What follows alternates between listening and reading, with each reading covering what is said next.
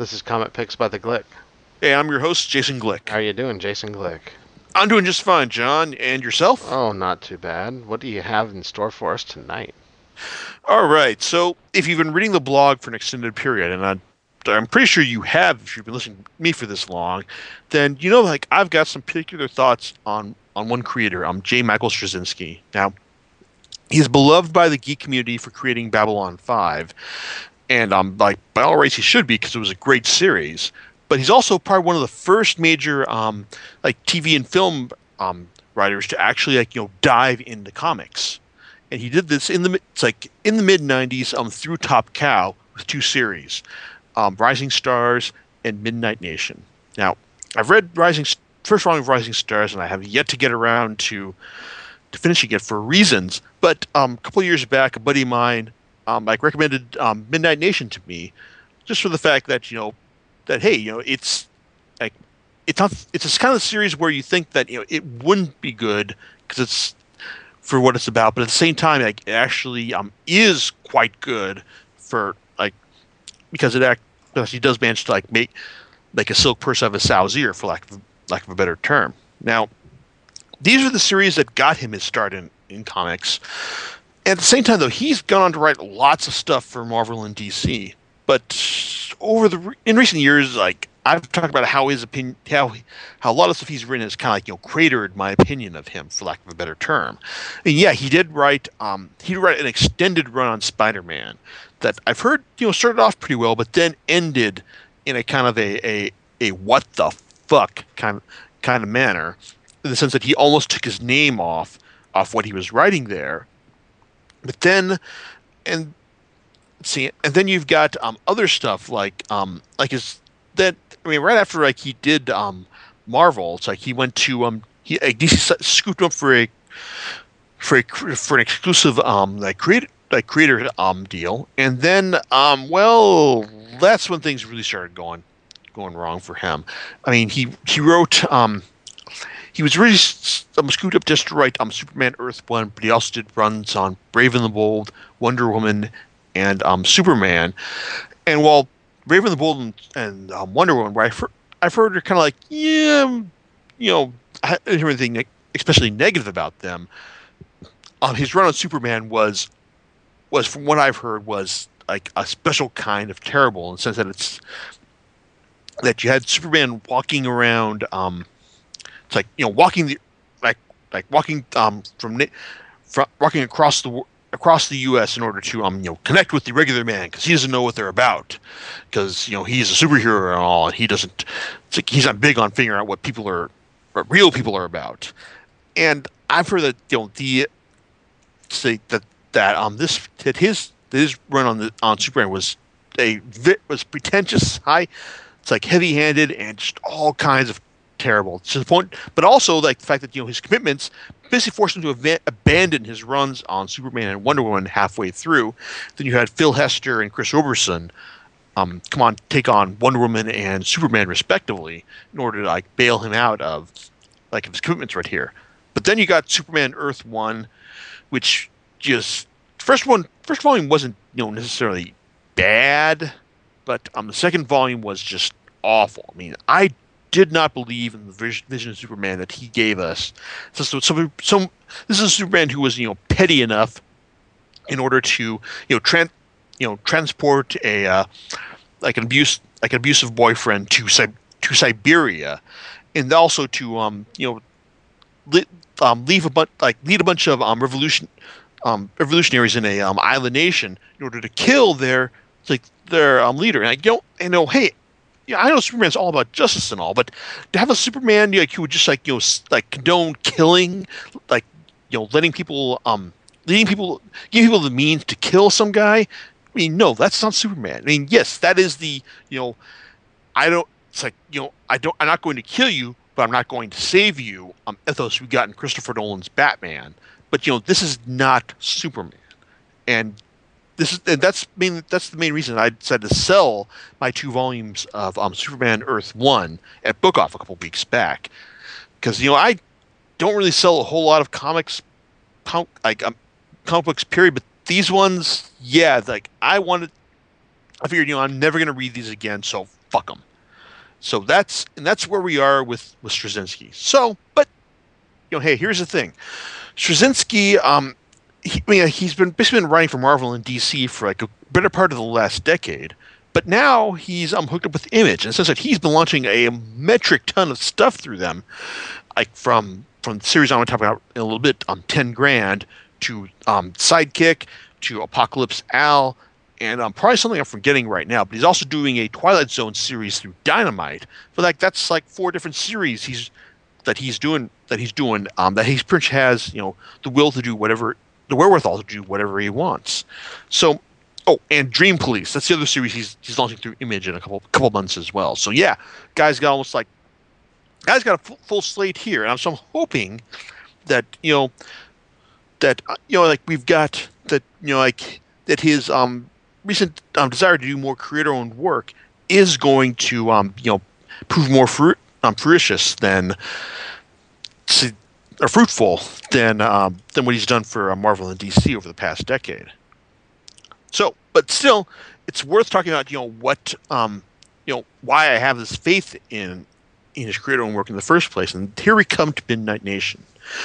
Midnight Nation is a story of one LAPD cop named David Gray. He's kind of like the, been there, done that, got the bloodstained T-shirt, in the sense that, he's been kind of ground down by his job. He's and he also the kind of person who puts the work above all else, in the sense that his wife left him a couple of years back, and now he's just going through trying to save as many people as he can in the course of his work.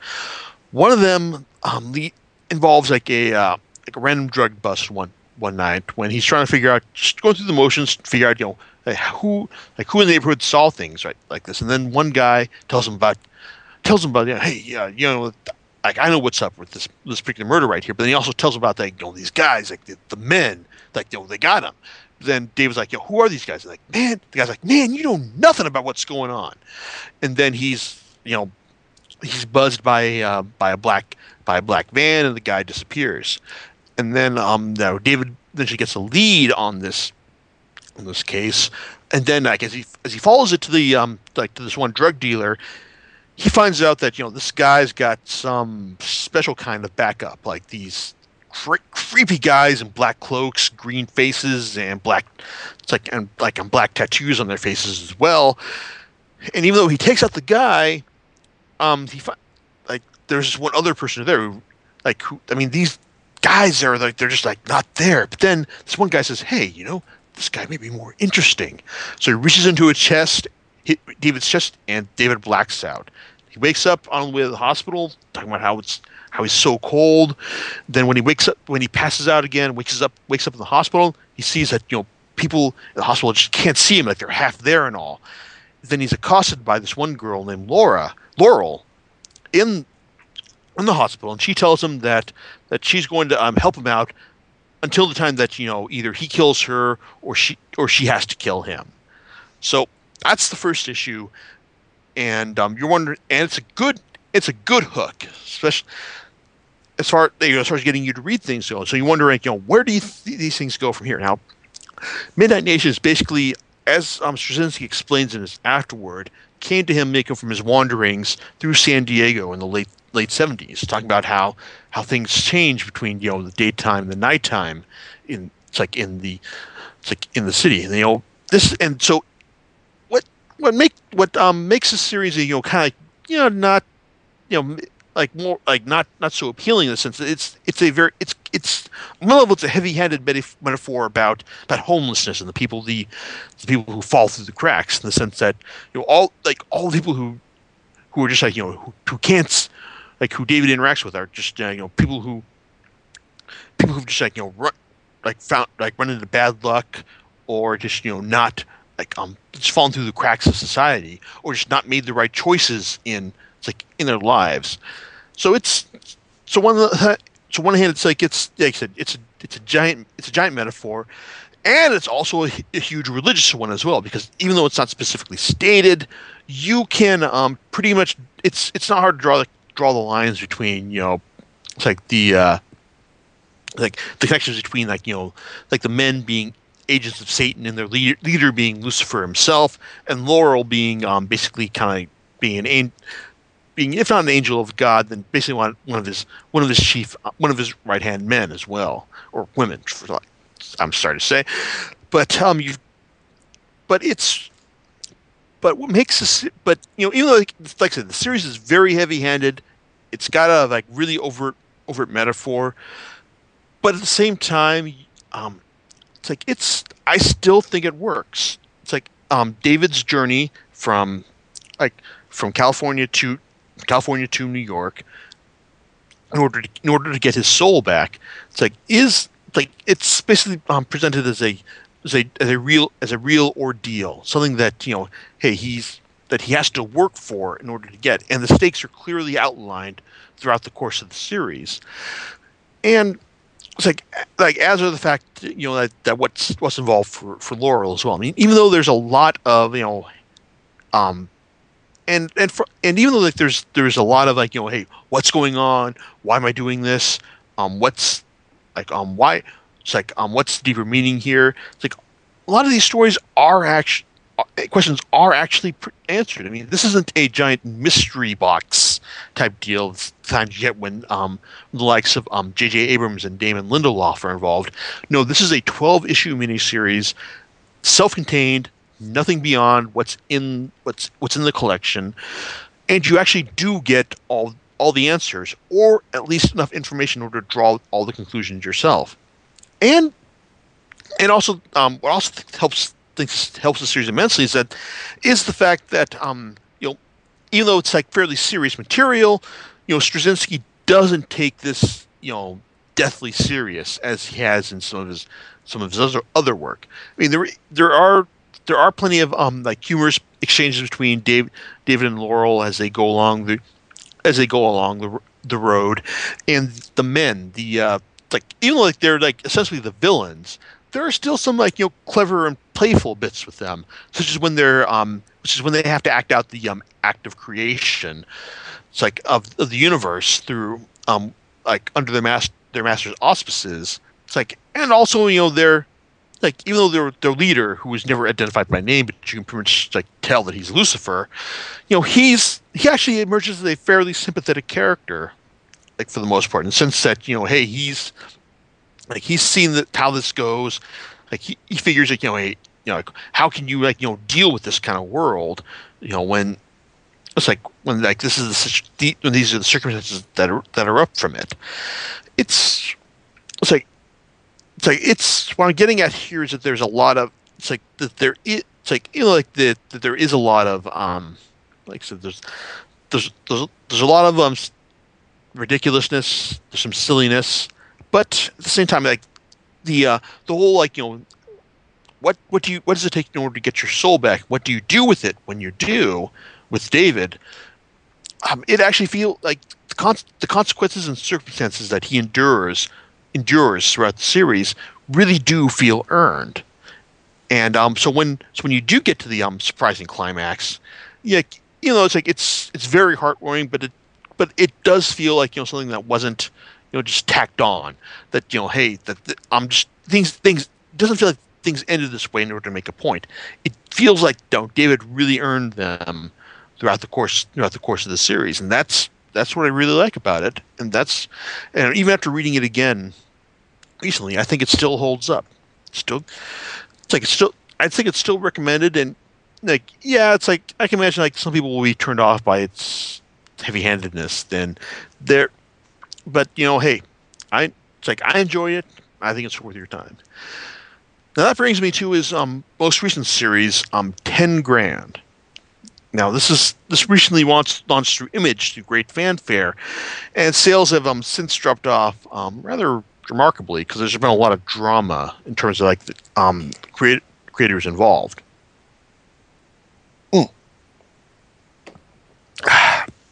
Anyway, because short version is that this was launched with Ben Templesmith of 30 Days of Night fame providing the art.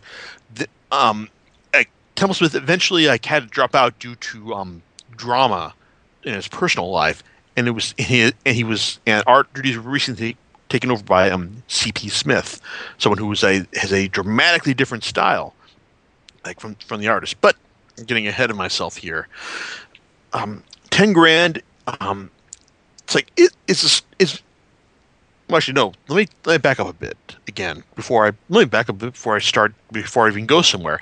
Anyway, I saw Straczynski in person at the Image panel at Comic-Con last year, and when someone asked him about going back to, say, Rising Stars or Midnight Nation again, he said no, I would never do that because I would just figure like those things like ended perfectly, and so like, I would never see about just trying to like interfere with them. So I just messed them up, which is a fair amount of hypocrisy from someone who was involved with the whole before Watchmen business with the DC. So there you go. But still, I mean, the man's got a point. Especially when you control the copyrights behind your own work. But still, it's worth noting that the 10 grand feels like an attempt to tackle Midnight Nation, really some of its themes from a different angle. So if you're not going to redo the entire series, it helps you just go at it from a different direction. Because 10 grand is a story of one Joe Fitzgerald, not a hitman, but a button man for the mob, the kind of guy who buttons down problems before they get out of hand, and the love of his life, Laura, who he was going to quit things and go off to live with her after one last job, but it turns out that one last job involved taking out a demon from hell and his henchmen. That involved Joe's death and Laura's death as well. But heaven saw this and figured, hey, while your love of your life is going to heaven, you're going someplace else, unless you start working for us. And then whenever you die in a righteous cause, we will give you 5 minutes to spend with her until you've redeemed yourself in our eyes. Joe says yes, because they actually gave him the breath back to speak for that one word right there. So Joe basically has the charges people 10 grand in order to fend off the losers, the weirdos, and the crazies, like from getting his services, and in order to just basically ensure that he's dying in a righteous cause, if that happens when he's working for these people. Now, this sounds like a fairly standard, like a nice setup for the series. I mean, you showed Joe, going on these various missions while laying out the the little bits of the plot as things go on. Hehowever, the whole 10 grand aspect of it is basically as material to the series as is Manji's vow that he'll cut down 1,000 of the bad guys in Blade of the Immortal. So I mean, if you're that's the kind of premise you're operating from, then yeah, you could do worse than to buy copy from one of my all-time favorite series, because as things go on, it turns out that Joe's most recent case involves a goodwill group named Divine Will that has far darker spiritual connections than you'd expect. In fact, it's also it's part of a plot by the demon who got Joe killed in the first place to help certain interested parties find Laura in heaven and then spirit her away for their own needs. So now Joe has to go into purgatory and to hell in order to get the love of his life back. So that's kind of spoiler territory, but at the same time, that's what the series actually is. In fact, the series, even though the series is advertised as being ongoing, it strikes me as being a much more finite run. Like even though this is volume 1 was just released, I get the feeling there's only going to be one more volume, because 12 issues of Joe mucking about in the afterlife seems to be all that all that the title can stand. I mean, and even then, certain things saying Joe accessing the internet through the secret language of the angels, all the special heavenly stuff that he's accrued in order to do his job.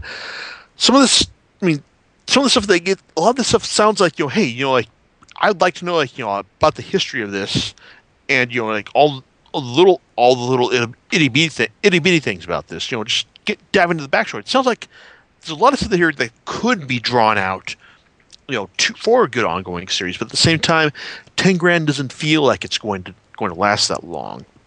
So at the same time, it's like there's a lot of stuff in this first volume that I wish would be expanded on, but it's not, and I don't feel it's going to be based on what I get here. As for what is, it's like, I don't know. It's like I generally liked it. I didn't have a problem with it. I mean, like, you've got a good like overall story with Joe just trying to, like, his love for Laura is well established. Like it's like the machinations of heaven and hell are well set up as well. And you got and things are, and like his overall quest is well defined. Like, now that he's in purgatory at the end of, in the latter half of this first volume, there's a pretty good direction for the series as well. And also the series touches on, like, certain things from his previous run from Midnight Nation, in the sense that, people who don't make decisions, wind up, like trapped, trapped and living dull and pointless lives. And how they wind up paying for it in the afterlife. And how guys like Joe, like, even though they've not lived, like, good lives, they've at least lived lives are worth living, for lack of a better term. So overall, it's like, with this first volume of 10 grand, I'm certainly invested in seeing where things go from here, for lack of a better term. Then, but also it's worth noting that, like, they are, like, the art, like, from Ben Templesmith, it's great. It's great stuff. I mean, the man does creepy and surreal like no one else. And like, when you're dealing with the demons, it's like demons and supernatural stuff, there's rarely a better guy in the present, like, in the industry today, who can nail this stuff as well as Templesmith does.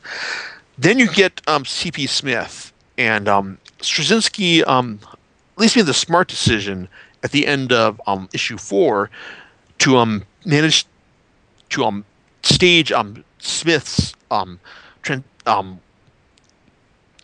stage Smith's introduction to the work. It's kind of like a transition between the real world and purgatory.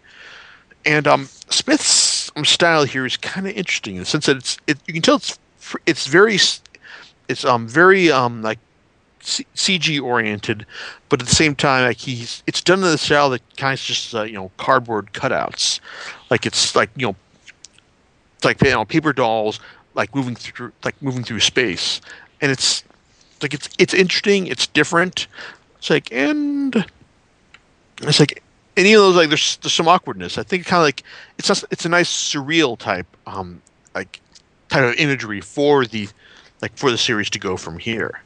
So overall, it's like I liked it, and there's also, like, the general that was the general sense of humor that he had from Midnight Nation is present here as well, such as when Joe finally breaks into runs into the gateway to hell, to the afterlife. It's advertised as a tourist poster to New Jersey. Then you've also got, and there's also a nice little callback to Midnight Nation at the end, when he talks about when he meets up when he offers the angel some gum, and that's kind of clever as well. So I mean, overall, it's like, I think that 10 grand gives me hope that now that Straczynski is free of corporate influence, it's like he's going to just give us more stuff that's more like true to himself, that doesn't have to, like, that's it's stuff where he sets the rules, and that he's not going to contend with say my impression of Superman from here on out. So overall, it's like I will be picking up the next volume of 10 grand when it comes out. Issue 10 is solicited for April, and so maybe sometime later this year. But like I said, I can't imagine the series going more beyond 10 issues based on what's set up. 12 issues than what's set up here. So we'll see how that goes. And look forward to my thoughts on some of his other creator-owned titles from Image, particularly Sidekicks. I'm wondering if he can nail the balance between so terrible you can't look away that the story of a former superhero sidekick needs in order to survive right there. So, Midnight Nation, like highly recommended, hails from the realm of much better than you expect it to be. And if you like that, then 10 grand makes a nice spiritual follow-up for that.